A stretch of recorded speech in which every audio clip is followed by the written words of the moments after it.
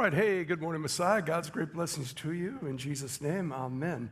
The Bible passage that I want us to take a look at this morning comes from the first four verses of Ephesians chapter 6. And this morning I would like to introduce it by looking at the Message translation because, well, I just like the sound of it. Children, do what your parents tell you. See what I mean? Children, do what your parents tell you. This is only right. Oh, that's good stuff. Honor your father and mother is the first commandment that has a promise attached to it, namely, so that you will live well and have a long life. Fathers and mothers, don't frustrate your children with no-win scenarios. Take them by the hand and lead them in the way of the Master. This is God's Word. Well, we are in a series called Lost in Transition, and what we've been talking about is how to live well at every age and stage of life. Specifically, we're looking at how to transition well because it's typically the transitions that tend to trip us up. I'll tell you a story. It's a transition story. It's written by this guy named Joe Kemp. It's called The Best Time of My Life, and it goes like this. It was June 15th. And in 2 days, I would be turning 30.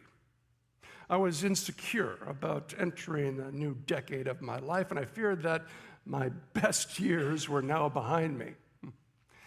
My daily routine included going to the gym for a workout before going to work, and every morning I would see my friend Nicholas at the gym. Now, Nicholas is 79 years old and in terrific shape.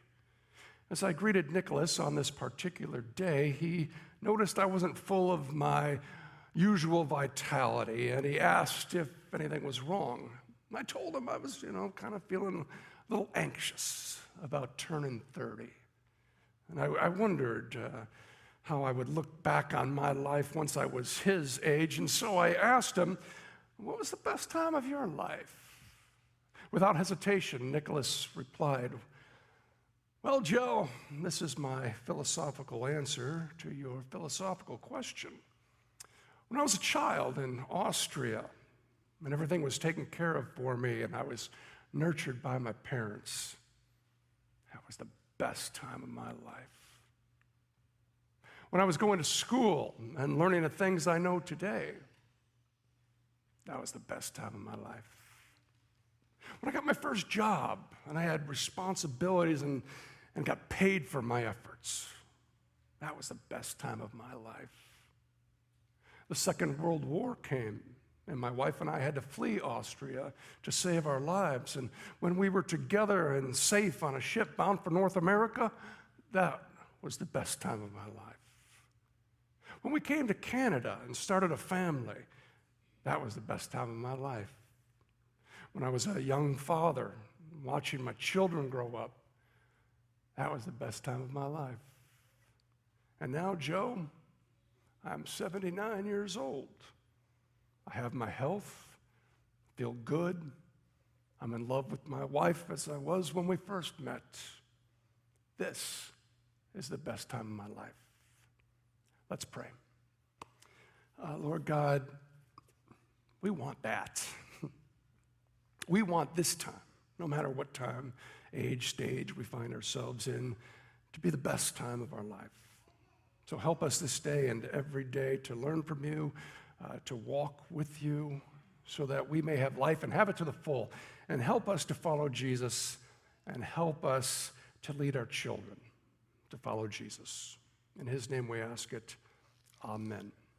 All right, hey, transition is our mission, and today's topic is very near and dear to my heart because this is the one that I find myself in, moving from All in the Family to that of the empty nest. And okay, All in the Family. Anybody here remember that TV show? Yeah, I kind of remember it. I was around, but it ran from 1971 to 79. And although it was, a situation comedy, they really took on some dramatic and controversial topics of the day. The Bunkers were an interesting family for sure. You got Archie, he's kind of the the patriarch of the bunch, and he's an outspoken, narrow-minded man, seemingly prejudiced against everyone not like him or his idea of how people should be. And then there's Edith, this sweet and understanding wife, although she's kind of ditzy. Their only child, Gloria, she possesses the good-natured qualities of her mother, but she's also inherited her father's temper. And then there's Michael. Michael. Michael is the son-in-law who is Archie's polar opposite. And so naturally, they clash. Conflicting values. It's the greatest generation versus the counterculture baby boomers of the day. And so Archie often refers to his son-in-law as meathead, that's all in the family. But each episode began with Archie and Edith sitting at the piano, and they were singing a song which is called Those Were the Days. And although they sang it somewhat upbeat and way off key, but really the song is a lament. It's basically a song that says things used to be good, and now they're not because times have changed. And the last line of the song actually goes like this: hair was short and skirts were long. I don't know just what went wrong. Those were the days. And a lot of people are still singing that song, wishing for the good old days. Yesterday, all my troubles seem so. We know the song. We sing it too. And we sing it to ourselves in times of transition. But I'll tell you, nobody sings it like those in the empty nest. I'm learning the song of letting go. Now, some of you here know that song by heart. This is my family. We look normal enough, but don't be fooled. Looks can be deceiving. My wife is married. We have 5 children. My oldest has a great job, and she is married to a great guy. The second daughter has a great job, and she is engaged to a great guy. The third just graduated and has a great job and apartments with her older sister in University City. Our fourth daughter is a junior at Missouri S&T, and we have one left in the nest. Our son recently began his senior year of high school, and the clock is ticking. And the kitchen table, which was always so loud and lively and full, will return to a table set for 2. I'm 56 years old, and for exactly half of my life, I've been a dad. 28 of the 33 years of our marriage has been spent raising our kids. What will we do when the kids are gone? Let me tell you, we're going to Hawaii.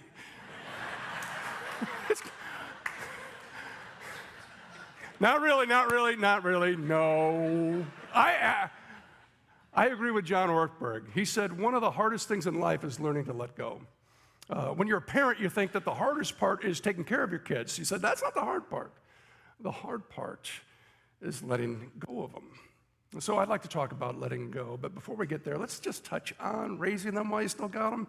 I recently came across something that author Andy Andrews wrote about parenting, and it stuck with me because it really lined up with how Mary and I have raised and are raising our kids. He said this: I'm not interested in raising great kids.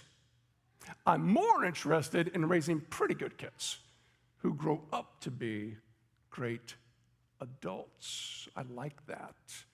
I really do. Because if your focus is only on having great kids, then most likely your family life is going to be filled with a whole lot of stress and pressure and plenty of rule following, and it'll work for a time until your perfectly polite, straight-A all-star heads off to college.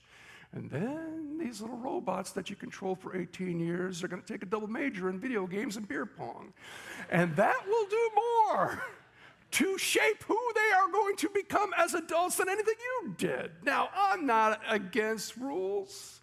I'm not against healthy discipline. I'm not against getting good grades. I'm about it. I'm just not all about it. What I'm all about is honor. Let's take another look at that passage from Ephesians 6. Honor your father and your mother. That is the fourth commandment that Paul is pointing to. And honor is such a big word, such a great word, an important word. Honor between children and parents, and honor between parents and children. Absolutely critical, foundational. Here's why. Because the first and most important relationship in this world is at home. We got to get it straight at home first. That's why God designed it. And at the very heart of all human relationships is honor. Honoring means we cherish, we value, we respect, we love. And we need to learn how to honor at home first. And if we can figure it out at home, really all will be well. If we learn to honor one another and respect one another and cherish and value one another in the family, then that will carry over out into the world, into every relationship. So homes filled with honor and respect produce confidence. It's true. The child that is loved with honor becomes secure and successful later in life because they are honored for who they are. Okay? That's important. Not on their accomplishments, but simply loved and honored for who they are. They can confidently go out into this world and not be shaken. Now, children, of course, should not grow up and become successful in order to win their parents' approval. No. The child is loved first. The child is honored first before they make their mark on the world. The success comes because they are already loved. And by the way, this is how the gospel works. Same principles apply to our relationship with our Heavenly Father. He first loved us. See, this is how this works.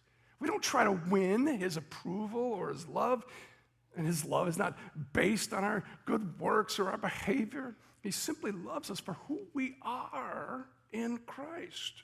So knowing that we're already loved, that we're already accepted, that's then what motivates us to do any good work or an attempt at trying to follow His will. To put it another way, we don't obey in order to get accepted. Rather, because we're already accepted, we try to obey. Get this. A lot of people have this reversed. We don't honor to get honor. We honor because we're already honored. That's the gospel. And in my not so humble opinion, the gospel is the very most important thing that we can give to our children. Take them by the hand and lead them in the way of the Master Jesus. You lead them to Jesus, most important thing. Lead them to the cross, repaid for their sins. Lead them to the empty tomb, where He rose in triumph for them, and in so doing made a way, the way for their future home in heaven. You lead them to the waters of baptism, where He gives them His Spirit. You lead them into His Word, where He tells them they're valuable not because of their accomplishments or their rule following, but just because who they are to Him. I'm a child of God. Yes, I am. I am loved. I am cherished. I am valued. I am honored because I'm a child of God. Now, perhaps you've seen this before. Second principle applies. It's God who makes them and us valuable. Give them the gospel. It is the most important thing you could do. It is more important than math. If you had to drop one, the gospel or math, drop math. It's more important than soccer. Ooh, not that. It's more important than making the honor roll. It's more important than making a traveling team. It's more important than making the big bucks someday. Because all of that is temporary. And what good is it for a child to gain the whole world and yet forfeit their soul. The world is temporary, including your nest and my nest and all that is in it. But faith in Christ and life in him is eternal. Therefore, take your child by the hand. Maybe kicking and screaming some days. It's all right. Amen. It's the best sound in the church, by the way. Always want to tell you that. If you don't hear kids in church, look out. We're in trouble. Take them by the hand. Lead them. Lead them. Take them. It's Jesus who is very big on this. Very big on reminding us, don't get too attached to this world. Your real home, your forever home, that's heaven. Heaven is our home, and I believe that, and I teach it to my kids, and I'm not just blowing smoke. I'm going to show you something that is actually about 6 years old. My wife and I and our kids, we were in Colorado for a little summer vacation, doing that kind of thing.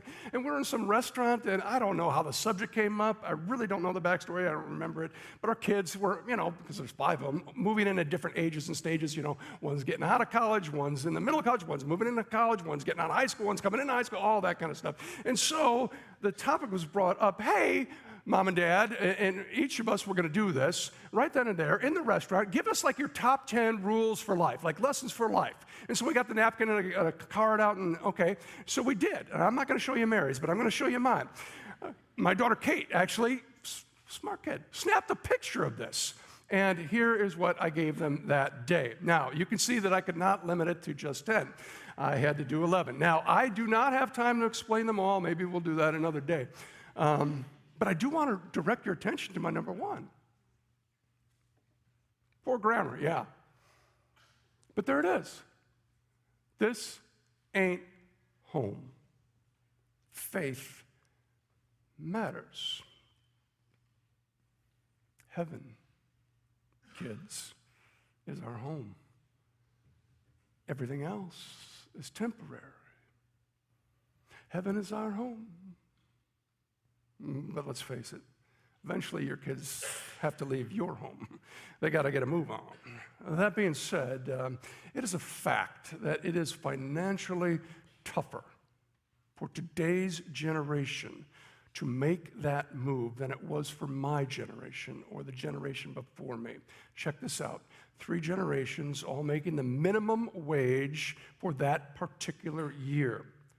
This chart shows how many hours one would need to work at that job each month in order to afford housing and how many hours per year to cover education at a state college. All right, let's just take housing as an example. To pay for an average 1-bedroom apartment, a boomer making minimum wage had to put away or pay 1/3 of their monthly income. Well, a Gen Xer had to pay almost twice that, and a Gen Z would need to put in their entire paycheck, and they'd still come up short. All right? Remember, these are the numbers for 3 generations, all working the same job, same minimum wage, 40 hours a week.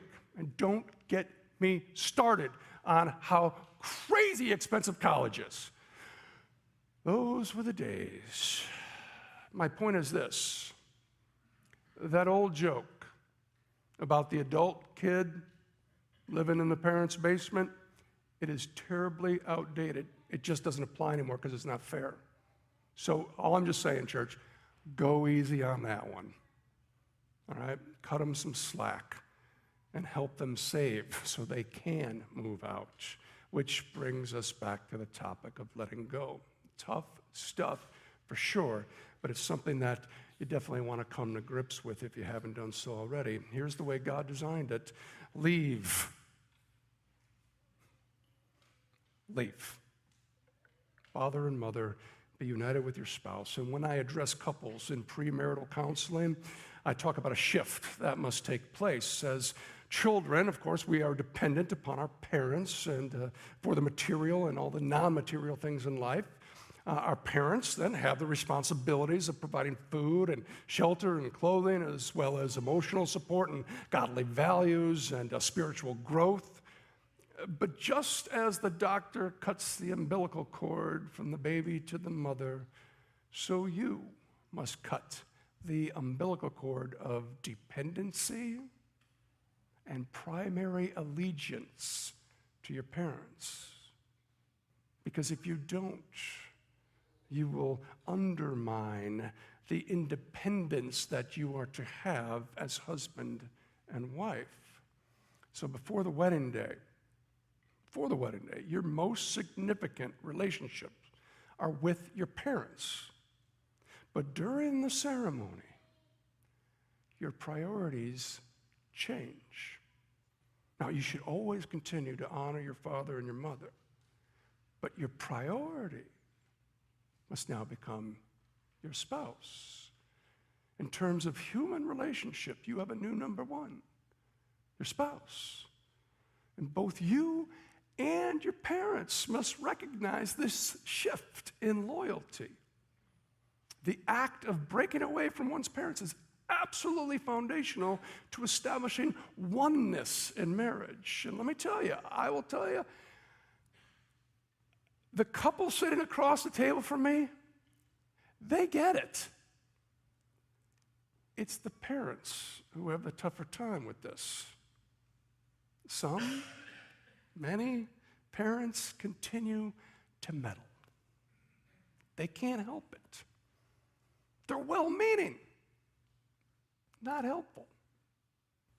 Parents, help your children transition into marriage well by cutting the proverbial apron strings. Let them be a new thing, not just an extension of your old thing. Let them work out their own marital issues without your interference. Allow them to go on vacations without you. Don't guilt them into coming over to your Thanksgiving and your Christmases, because Christmas will be ruined somehow. Jesus won't be born no. Don't be so needy.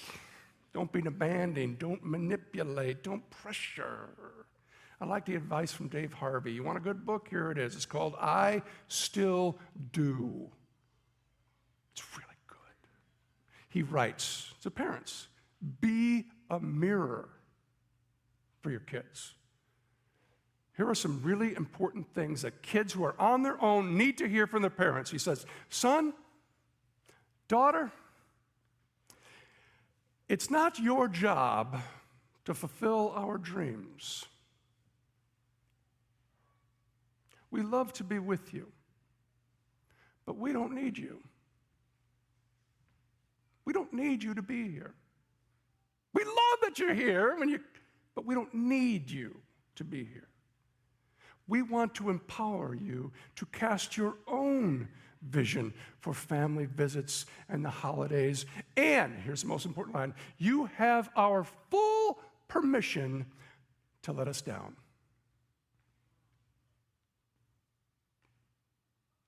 Be a mirror for your children.